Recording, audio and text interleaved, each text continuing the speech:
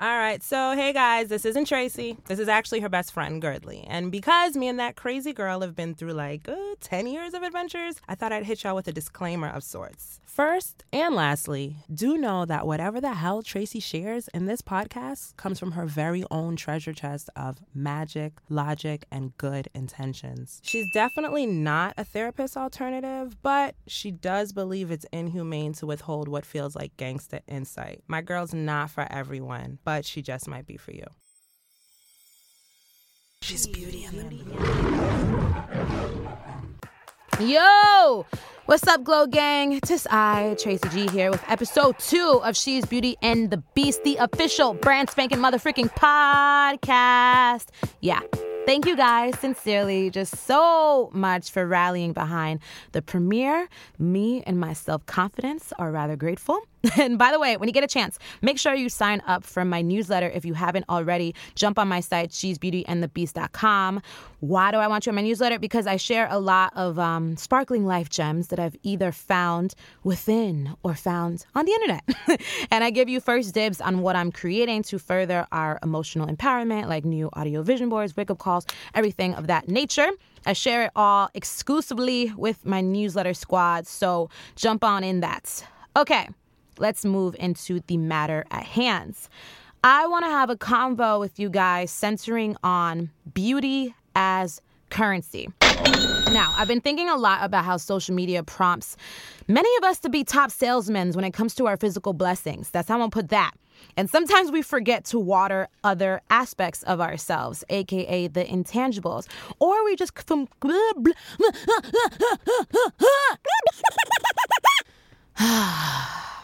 Or we just completely forget what the hell we actually look like when we take off our perception, when we take off our lashes. Oh, our lashes. Yo, I remember when Instagram stories first dropped and a lot of girls were saying, IG needs to step up their filters or this relationship ain't gonna work. Insert ellipses here. Now, trust me, daddy, I love me a filter. I'll even tell you, I love wigs. But I'm worried we're focusing almost entirely on outer appearance and that it just might stunt our overall growth. Anyways, hold that thought. Sometime during the summer, I was at an amazing panel that was about improving race relations, and I met the phenomenal Dr. Kay Boyce of Multiple Avenues to Success. Now, she specializes in assisting people in the recovery process of life. And I don't just say that to mean maybe you're thinking substance abuse, addiction. No, when it comes to social media addiction, when it comes to recovering from a bad breakup, the full spectrum of recovery. And she's also a personal development coach. I was beyond intrigued by this presentation she has called My Beauty is My Brain, My Wisdom is My Worth. And I obviously thought that she'd be perfect for detangling this topic of beauty as currency. So, you know what? Let's just get right into it. Let's talk about survival of the prettiest. Well, Dr. Boyce, thank you so much for just sharing a slice of your time with me and the whole She's Beauty and the Beast squad of all of our listeners. And like I told you before, I am so damn impressed with your work. If knowledge was wealth, I consider you a freaking billionaire in my eyes. Like, that is just where I place you in my mental museum. And like I told you before, a running theme I noticed in conversations I've been having with a lot of my girlfriends is kind of this ever blooming idea that beauty is a form of social currency. And I think the first glaring example of that to me is the rise of the Kardashians, which, for better or for worse, I don't know if their omnipresence would be so strong if they weren't so fun to look at, you know? And that's cool. That's cool. That's a part of their strength, their makeup, whatever. But what happens when that sort of trickles into the masses and becomes a part of a generation's zeitgeist, you know? And obviously history has long shown a pretty face being peddled for consumerism. And to an extent, that's fine in my eyes. But in excess, I think there's a point where it's not fine. And I worry that with our current times, like with social media, many of us women will be tempted to put major emphasis on our outer appearance and lower emphasis on the other facets of who we are. So obviously that's a lot to digest. So to kind of just put our first toe into this topic, how would you define beauty? Sure. So I'm definitely going to go ahead and respond to that. I first wanted to say thank you for the kind words. It was an absolute pleasure meeting you as well, and thank you for the opportunity for me to contribute and connect in this space. I definitely enjoy connecting across a variety of different platforms. So the second thing that I wanted to say is thank you for being so responsible, because I think we share a lot of the same concerns. Mm-hmm. It's a concern that obviously because of my training and my background and the work that I do, that I've seen the implications of what it's doing on a massive level, particularly as young women are developing and coming into a sense of self. But it's not just the young women that it's impacting, it's also impacting perception, mm-hmm. as well as the quality of engagement and relation for young men. And when I say young men, I'm speaking for the entire continuum, because it starts early and it transitions into our adulthood. So without further ado, let me go ahead and address your first question, which is how is beauty defined? And I want to connect that with sort of the context that you provided, i.e. the Kardashians, and if they weren't so fun to look at, if they weren't beautiful and a beautiful face sort of being touted mm-hmm. for consumerism. I think what often is missing from the dialogue is context. And so while on a surface level we're talking about beauty, the reality is, well, who's defining and shaping this image of beauty? And I think that's, first of all, what we want to put into context, because anytime you have a particular image or images that are consistently being provided as what beauty is, that becomes the standard. And I think the reality is that it's absent of variability of what we should be defining as beauty. So I think the issue that I have is that it's very narrow. And right. So what I've ascribed to, and when I'm working with women and men and young people, I really do sort of a reframing and redefining of what beauty is. What we socially, as you mentioned, on the masses come to understand as beauty, that's social beauty. Mm-hmm. True beauty is defined, however, by our self-worth.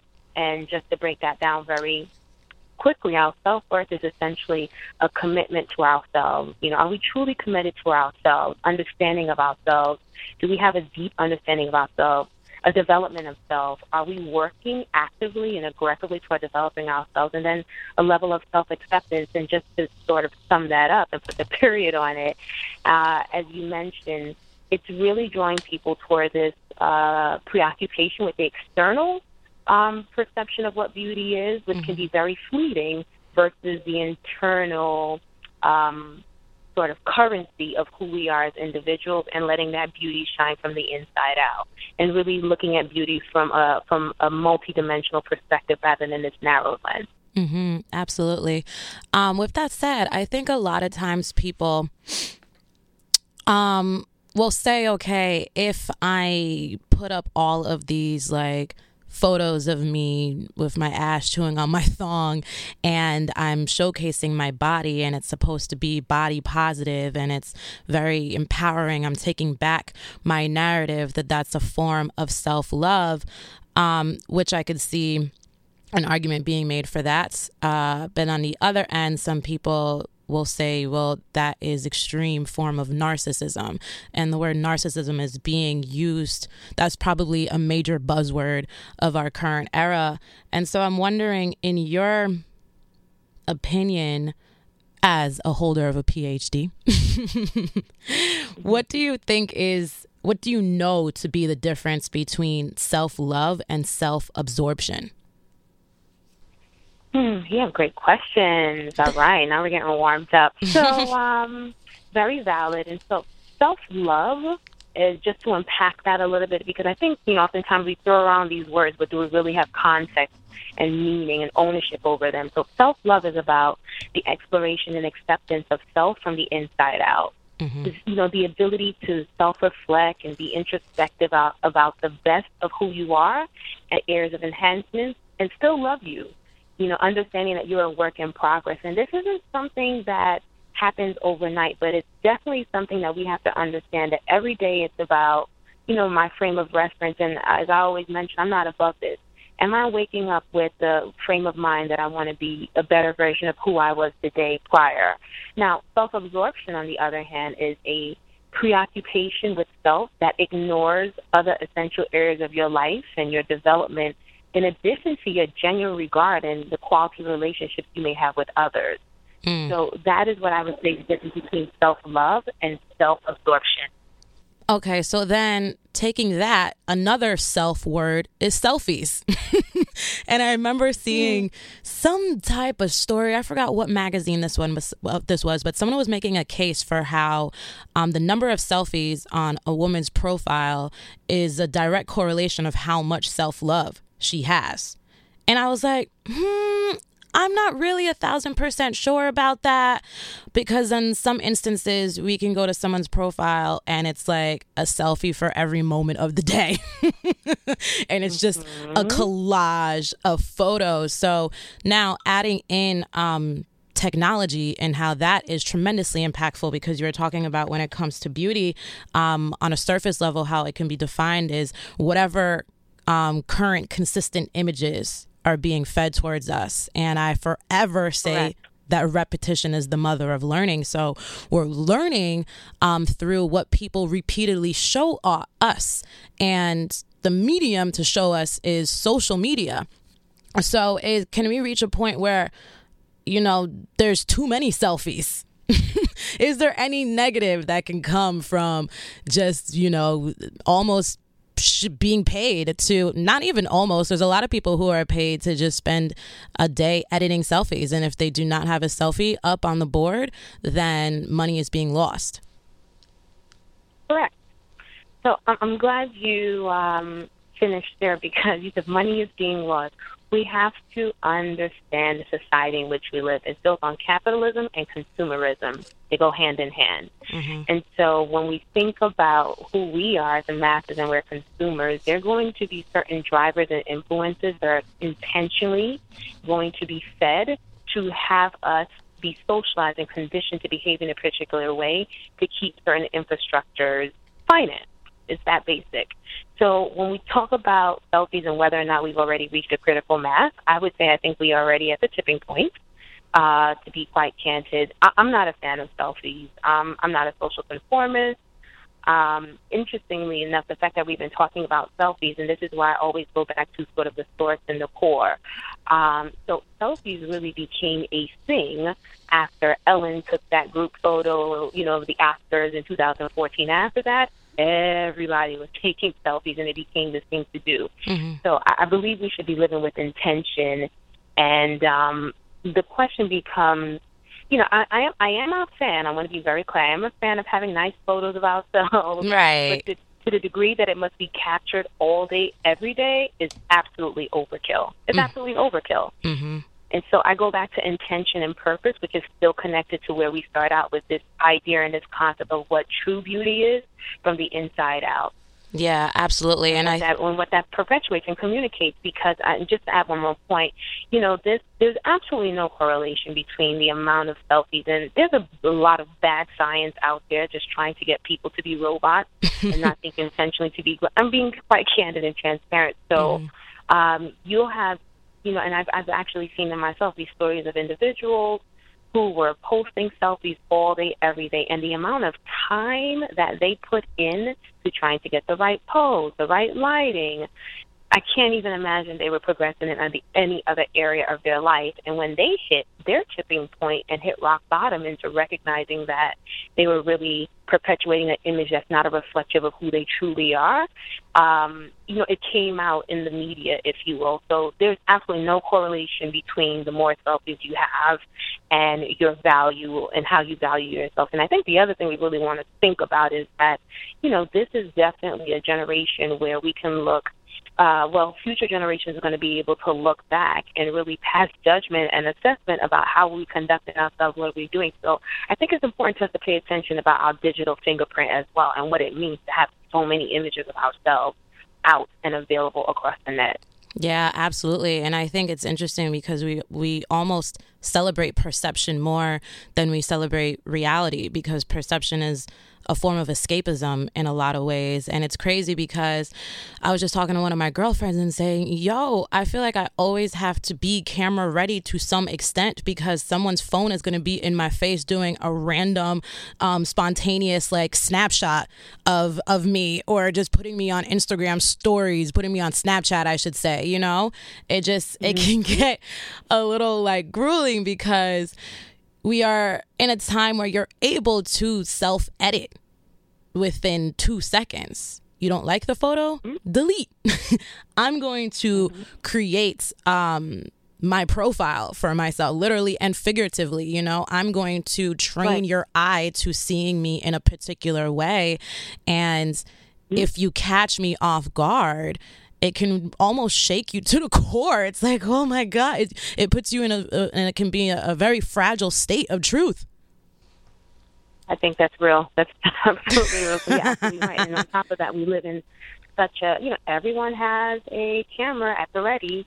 Everyone is a sort of self-proclaimed photographer, and as you mentioned, the editing qualities as well. So we live in a very intrusive society. We do. And I've been in spaces as well where,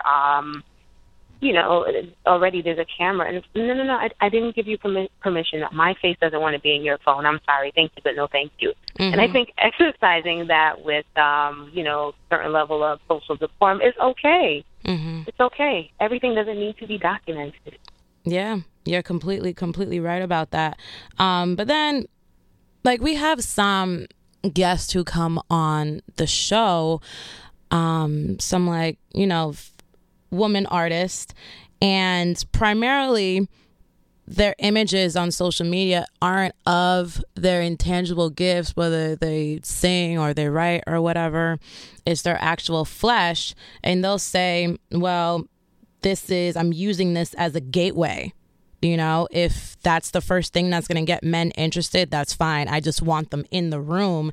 And do you think that there are any disadvantages of using beauty as a gateway for a bigger purpose? Like, is that okay?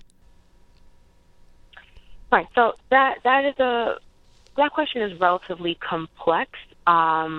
If we just stick with the context of what you mentioned in terms of women who, it seems as though you're referring to, artists, or they have some type of talent in some way, shape, or form, but they're relatively fronting the physical beauty, as you put it very candidly, the flesh. Even for me, Dr. Boyce, like, it's interesting. I'm sorry to cut you off, but just so I can inject myself in this as well.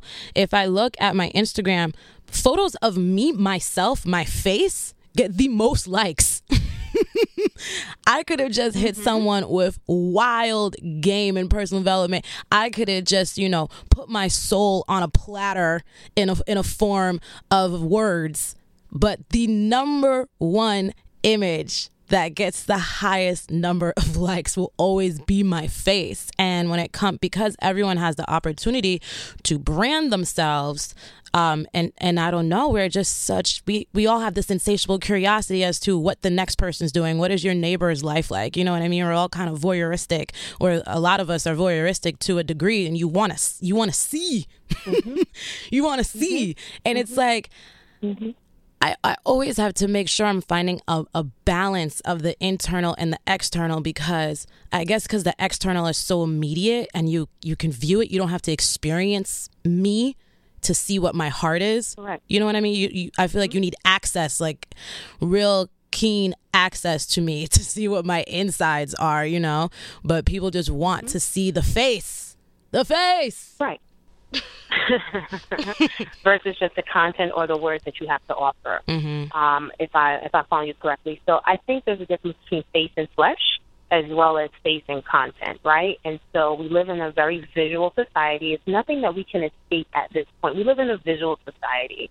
At first we were hearing, well, men are visual, and my comeback is, well, women are visual too. Now, everyone is visual because we are inundated with access to visuals every day, all day. So getting back to, as you injected yourself into sort of that scenario in terms of women, I think everything is within context. And, at the end of the day, we have to recognize that as women that we are essentially representing each other. And there are a lot of patriarchal run and led institutions, whether we're talking about marketing, advertisement, media, whatever the case may be, that continues to contribute to the misogynation, the objectification. I can go on and all the Asians of women. So I think when we recognize that we are a representation of, this thread that has been very, very hard to sort of filter through and break down in society, and the implications and the ripple effects of what we as women may have to do and how we may have to sort of concede to the flesh or the face in order to qualify. I take issue with that, and being someone, and I can inject myself in it as well. I'm very particular. There's certain things about our beauty as women based on how we are designed and made that we just cannot hide. But when that has to be sort of your claim to fame, I think the bigger question is, are you able to live with yourself? And moreover, what is the thread of your brand? What is the messaging? I think once you have an idea of what the deeper meaning is, if you have strategy, I'm all for it. But I think the reality is understanding that could really be how you get typecast, and then what are you going to do when you can't come out of that because you led with that? Does that make sense? Absolutely. And also, you've dug an even deeper hole for yourself with that, because that's your livelihood. That's where all your money's coming from. So then you have this fear of, if I stop doing this, my checks will stop arriving. Right. Right. So we can look at artists, let's say current mainstream artists, and you'll have some who, you have those who can absolutely blow, and everyone has a different dimension of being bona fide in their respective, artistry. But there are some who will consistently show up, not even naked. And then there's those who are appropriately packaged. And again, everything is subject to preference. I come from a space of no judgment love campaign. Who am I to judge you? But at the end of the day, if that is your claim to fame and that is how you're defining your brand, the question that I have is, are you really A-okay with that from the inside out? Because at the end of the day, beauty is fleeting. Self-worth, however, is enduring. So in terms of the longevity of your brand, I think we really want to understand the implications. And for those of us who have access to influence, I think there's a responsibility in communicating not just to women or young girls, but communicating to the masses that I am more than just one dimension of how you may choose to see me. I am multidimensional and I am multi-gifted, and I'm going to package all of it and release it within my power as I see fit, not because the system or the framework or the institution. At some point, we have to redefine and reframe it, and I think as women, we relinquish our power thinking that we have to conform to this cookie-cutter scenario. Right. Which, I'm the doctor that's a rebel with a cause. So I'm not a social conformist. Yeah. And at the end of the day, I think a lot of beauty has been dictated by, as a way to benefit male consumption, and as a way to belittle us to just beautiful beings, you know what I mean? Where the emphasis is on beauty and not on the brain. And I think some people don't take issue with that. If they have a lot of male fans, they feel like it can sustain them because it's a form of validation. And science tells us that men are horny 24/8. So long as I keep the visuals looking sharp, everything's gonna be A-okay. But what can go wrong? What can go wrong if you look good all the time? And now it's like, when it comes to plastic surgery, it's not just a luxury of the rich and famous. It's very much accessible for, the average woman that is working any job. So you know what, going into that, what questions should one ask themselves before you go and get any type of procedure done? Because I was reading something that said with a lot of plastic surgeons, they'll have women who come in and they don't see any glaring part of their body that really needs an adjustment or a face, but because there's just so much out there, it's like, why the hell not? And in some ways, it's like, okay, it's, you know, this body is a shell. It's not going with you to the next life. You know, you're not going to be able to put it on again like a dress in the afterlife, I don't think. So F it. Have a ball while you're here. You know what I mean? I see that as well, but I'm interested in your opinion when it comes to plastic surgery. Mm-hmm. So I, too, have seen certain, I would say, shows or investigative profiles where they're actually talking to plastic surgeons, and they're talking about the variety of clientele that they serve and how some of the women come in and they absolutely, and, you know, some who actually operate from a space of integrity, and they actually will reject them and say, no, I'm not doing this, which I respect. So when we talk about plastic surgery and ultimately altering our bodies at the end of the day, I think the part that's often lost is the psychological factor, and many of these issues, for some women, it's, you know, everyone has a different story, but some of these issues start very early on. You know, I'll just share with you. I just actually took on a new client recently, a 13-year-old who's being bullied about her body. And she's 13 years old. 13 years old, there's still so much more to development ahead. But the beautiful thing is that she's in therapy right now. But when that goes unaddressed, you grow up and you develop into an adult woman thinking that you're void of beauty in some way, shape, or form because you weren't socially accepted early on. So it's a psychological aspect that I think often has to be explored versus just a quote-unquote quick fix, because oftentimes it's not just one thing, or I want this now, I want that now. There's always some level of altercation that we're pursuing or chasing. And the other part of it, I think, however, is going back to these visuals and these images of beauty and what we as women think that men want to see. The danger is that you ultimately lose sight of who you are, who you really are, and you likely won't be satisfied because you're always going to be looking for another enhancement, another alteration of something. So whether it's for men or for someone else, we must really redirect the focus inward and explore who we really are and who we want to be. And I just want to just quickly also address, while, yes, we only live once and we don't know what's going to happen in the afterlife, and, well, you know, it's just one body. And I think there's also a way that we should be respecting the body as our temple and not necessarily just, you know, flippantly going under the knife to have alterations, and really figuring out, you know, how do I rock with what I got? You know, this is what God, how do I rock with what I got? What aspects of me can I enhance? But that becomes a challenge on a psychological level, again, going back to all these visuals. And this is why I tell people sometimes you just need to turn off the TV. Sometimes just step away from the magazine and TV because it's no good. It's no good. Right. So true. Poison in terms of the essence of who we are as individuals. Beauty is so multidimensional. Absolutely, and ever evolving. When you're speaking, it reminded me of a story. I'm about to take your hand and let's go on a tour of pop culture real quick. Amber Rose, I remember she tweeted something and said, you guys, you know, addressing her haters, she said, I'm always receiving criticism about what I'm wearing, what I'm not wearing, you know, how much I'm showing, how much I'm not showing. But if Beyonce is dressed, you know, scantily clad, whatever, no one says a thing. And it went into, I guess, a bit of a debate about defining classy versus defining slutty, you know, when it comes to, and you know, forms of beauty, and particularly when it's nudity, where on one hand, someone could say, no, but this is art. On another hand, someone can say, this is pornographic, you know? And I remember having conversations with my friends about this because that's interesting. And I think I like the come up of Amber Rose. I love that she's about female camaraderie.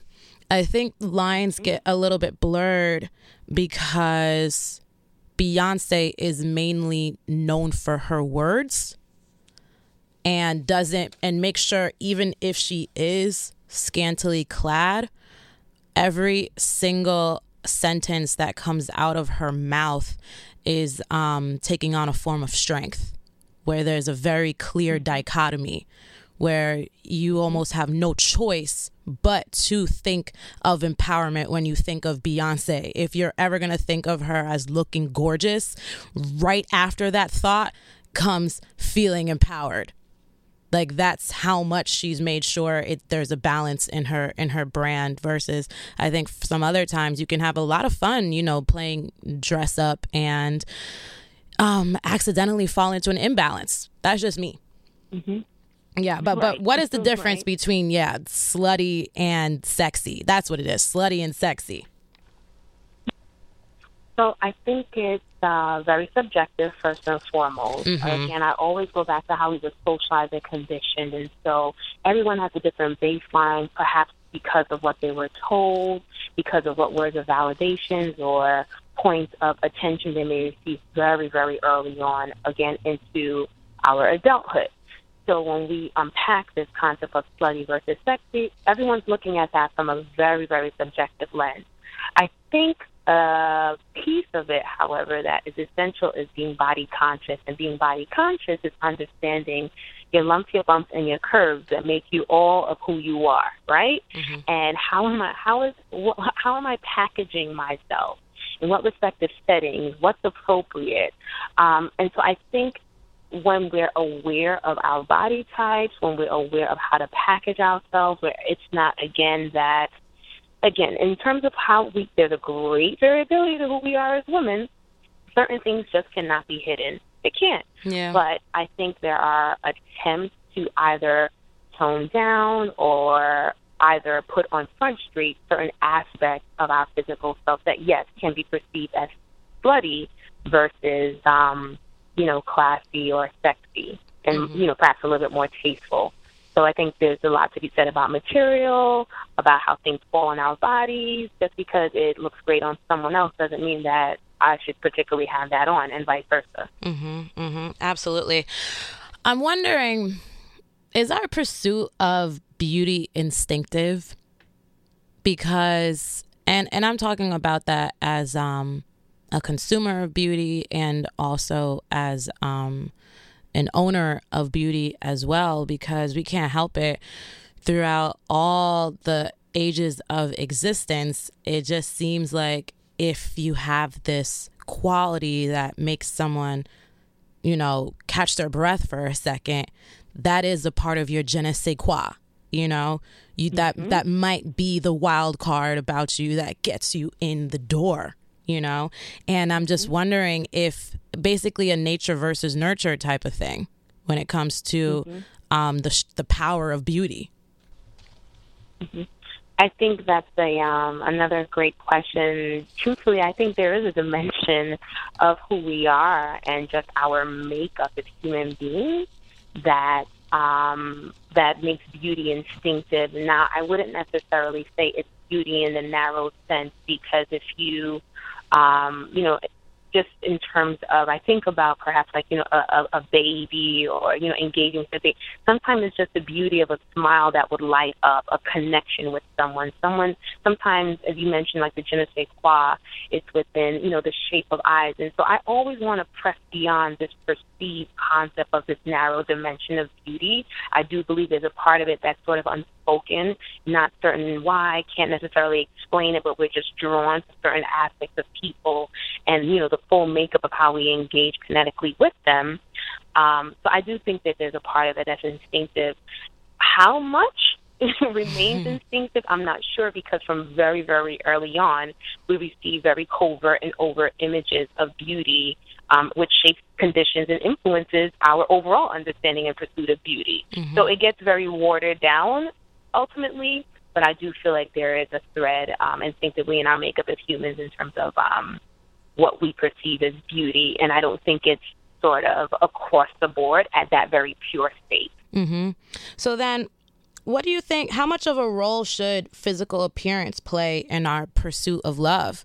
Because a lot of times when it comes to what we are attracted to, I don't know, it gets a little murky when it, like, you could say something is your preference, but then in some ways, I could say, well, this is your social conditioning. Right. We're all subject to it. I think at the end of the day, it's acknowledging that we are all subject to, so it's about operating at a higher level of awareness. So realistically, we all have preferences. Let's just put that out there, whether we're aware of it or not. Mm-hmm. We all have preferences and things that we like. We live in a society where, as I mentioned before, we constantly overwhelmed with these visuals, which is sort of shaping our lens. Our eyes are receptors. So, the first time you see something, it's just like, wow, yeah, I want that, I like that. So, but I think there's a danger when we narrow our pursuit of a love on this single dimension, like physical appearance. And I say that, why I say that, is because let's imagine worst case scenario in the physical appearance phase. What sustains the love then? Are you off chasing a new love? Right. So while it can be a very strong component of what gives you that zaza zoom that we're all looking for. And I think that's valid, but I think it's about having a higher level of awareness about, well, what do I need in a package? Because I can see the physical appearance, but is that enough to sustain me for me to pursue love? If in the event it fades, then what? Mm-hmm. So I think, and that goes on both ends, the pursuer and the pursuee. So I think it goes on both ends of understanding that while we all have preferences, and I think that's okay, looking at a bigger picture and understanding what we're pursuing should be more substantive and more multi-layered. Yeah, absolutely, man. Shout out to the multis, man. It's like the best prefix around. I'm with it. It really is. And when I say multi, I'm talking about character, integrity, all of those other things that will sustain, particularly when you talk about love, the pursuit of love. If you're talking about the pursuit of lust, that's a different conversation. But your question was framed in pursuit of love, which should be something much more substantive. So, yes, shout out to the multi. While we're talking, it reminded me the timing of this is perfect because one of my very, very good friends, she's in the same frame of work as me as far as emotional empowerment, personal development with women, and she dives deeper into spirituality. She put up this gorgeous photo of herself that caught me off guard in the best way possible, but she's at a beach and in my, with my receptors, I looked at this photo of her in a thong as artistic. And her caption was, I grew up with this idea that only hoes showed their ass and that only hoes took pictures like this, that only hoes did so many other things. A big part of my healing / Saturn return has been recreating these standards on my own terms. And then she said, to the old antiquated standards of female sexuality, kiss my ass, divine rising. And I looked at that as her seeing beauty for herself and defining it for herself and not letting it be defined by the outside world, particularly the outside world that carries balls and penis. And in that instance, I saw this as a great showcase of self-love, also because I know she's not going to go now on a freaking ass showing streak and that's going to be her, her thing. But now it leads me to, since we've kind of been speaking a lot on, disadvantages and challenges and kind of like little warnings, things of that nature. What are some suggestions for cultivating self-love? Because we're definitely not here saying, and you've mentioned this before, but just to make it super clear, it's not saying not embrace your body. It's not saying, I cannot walk past a Sephora. I always walk inside a Sephora. You know what I mean? So it's not about shunning anyone who likes to express their beauty to the fullest extent. I think this is just a conversation about balancing the scale. Because again, to me, when something is done in excess, there might be a little lack of awareness living there. Yeah. So when it comes, since we define self-love and self-absorption, how can we magnify our self-love? So the first thing is, what does quality time with self look like? And of course, I'm coming from a clinical and therapeutic perspective on this, because I would love to get to a point where there's nobody on my couch. And that's because we're all off, being busy about the business of life and doing well.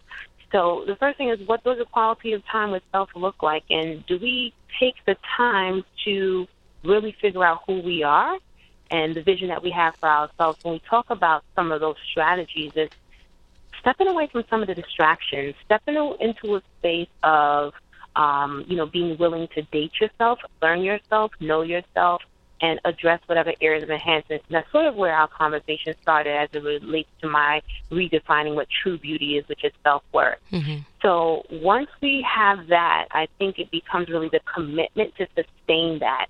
When you have a commitment to sustain that, you're so mindful about what you're going to allow to come into your psyche in terms of your own internal, as well as what other people speak into your world and your life. And by default, that becomes who are you surrounding yourself by. So there are a variety of different strategies. So, going back to what you were talking about earlier with the Kardashians, and, is that sort of your dominant lens in terms of what you're taking in as a source of entertainment, as a source of beauty, as an image of what you want to emulate? Or are you recreating and charting your own territory as an individual, beautiful being that's going to define that by yourself? Mm-hmm. And finally, I would definitely say, ultimately, in terms of, these strategies around self-love, is what's our game plan in life? Are we just existing, or are we actually intentionally living this life to actualize our dreams, our visions, and our goals? Mm-hmm. So once we get really invested with the business of life, some of the things that we're distracted by way of conversation, by way of mental preoccupation, are not even top of mind or at the tip of our tongues, because we're that much more invested. And it doesn't mean that self-love and being empowered, all of those things can be a part of that vision. But absence of having a vision, you can be swayed down any path in this journey of life.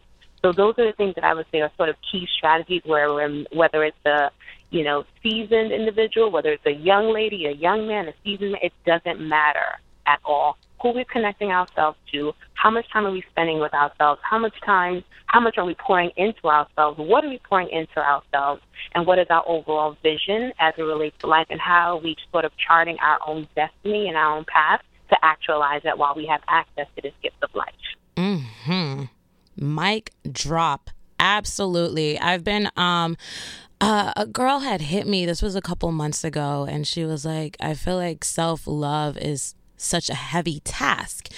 And when I was thinking about how to answer her back, and I was like, you know what? Love isn't always immediate.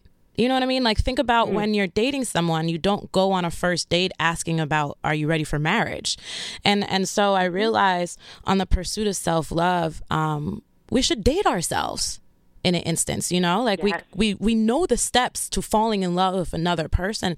And I think those are applicable to falling in love with ourselves. And when you're dating someone, so much comes before love, like fun comes before love. You're like, okay, is this, you know what I mean? Is this someone that I can have fun with? And you build trust by, is this someone who stands by their word? So I think it's discovering, how do I have fun in solitude? You know what I mean? And yeah, and when I say I'm going to go to the gym and I actually go, that's building trust with yourself, right? And if you say you're going to do something and you don't, then the percentage of you reaching a point of self-love is low because you can't trust yourself. Exactly. And that goes back to that commitment to self, right? How committed are you versus looking for someone to be committed to you when you're not even committed to yourself? And so when you talk about that, having fun with yourself, and that's what I mean by sort of spending time with ourselves, and it doesn't mean that we have to go into the mountains to do this. No. Essentially carving time out to really stand in the mirror and look at our souls, look at our spirits and who it is, and really framing that vision, that profile. Who do I want to be? Acknowledging, the areas of development, and really, being okay with it and taking the steps. And ultimately, when we're talking about aligning ourselves with someone else, if I am not okay in my own skin, in my own space, if I am not prepared to bring joy and happiness, and or even able to identify that, how dare I burden someone else with that? When I don't even know how to do it for myself and expect for it to be a successful, healthy relationship. I need to explore that with me first. That's extra real. Extra real, yeah. Somebody's going to write that on a Post-it, I'm sure of it, and put it smack on their mirror. That person just might be me. With that said, Dr. Boyce, thank you. Oh my goodness, 1,000,001 thank yous. This has been such a fruitful conversation. I took so much away from it. So I know that there's going to be a number of people who feel the same way. So I'm so appreciative. I'm so appreciative of all the work that you do, and I'm really excited for this course of life for you, where it's going to continue to take you. So absolutely. Thank you so much, and same to you. And again, thank you for being so responsible with your platform. I'm sure it's blessing many people, and thank you for having me today. Yeah. So I know that you know why it was an absolute must to have Dr. Boyce as a guest. She is pure freaking excellence, man. But she is also not on social media. Surprise, surprise. However, visit her site, multipleavenues2success.com. She is available for speaking engagements. She is available for a wide variety of therapy sessions. If you've got dough, if you've got health insurance, I think that she is well worth the investment. And if you want to take this subject a bit further, check out my audio vision board, The Pursuit of Self-Love. I think that goes hand in hand with this episode's topic. And beyond that, thank you guys for lending me your ears once again. If you rocked with what you heard, do me these 3 things, por favor. 1, make sure you've subscribed to the She's Beauty and the Beast podcast. 2, leave a rating in iTunes. Heads up, I'm going to start doing some giveaways up in there, so listen out in the near future. And 3, give the kid a gift of sharing. Any tweets, posts, etc., are super appreciated. If you have got a friend who does not have iTunes, guess what? SoundCloud.com/She's Beauty and the Beast. They can listen to all the episodes up in there. And finally, I'm going to eventually do Q&As where I answer y'all questions about anything regarding me or my thoughts on a particular subject or dilemma. Only thing I am asking from a very dear place in my heart that you send me a voice note of that question. You can remain anonymous. You can snag one of your roommates and have them voice your question. But I want those vocal cords, you little sweet Ariels. Yeah. So if you're interested in that, email me, tracy@itstracygg.com. All right. Long ass outro, but big ass love for y'all. Till next Tuesday, babes, keep the soul lit.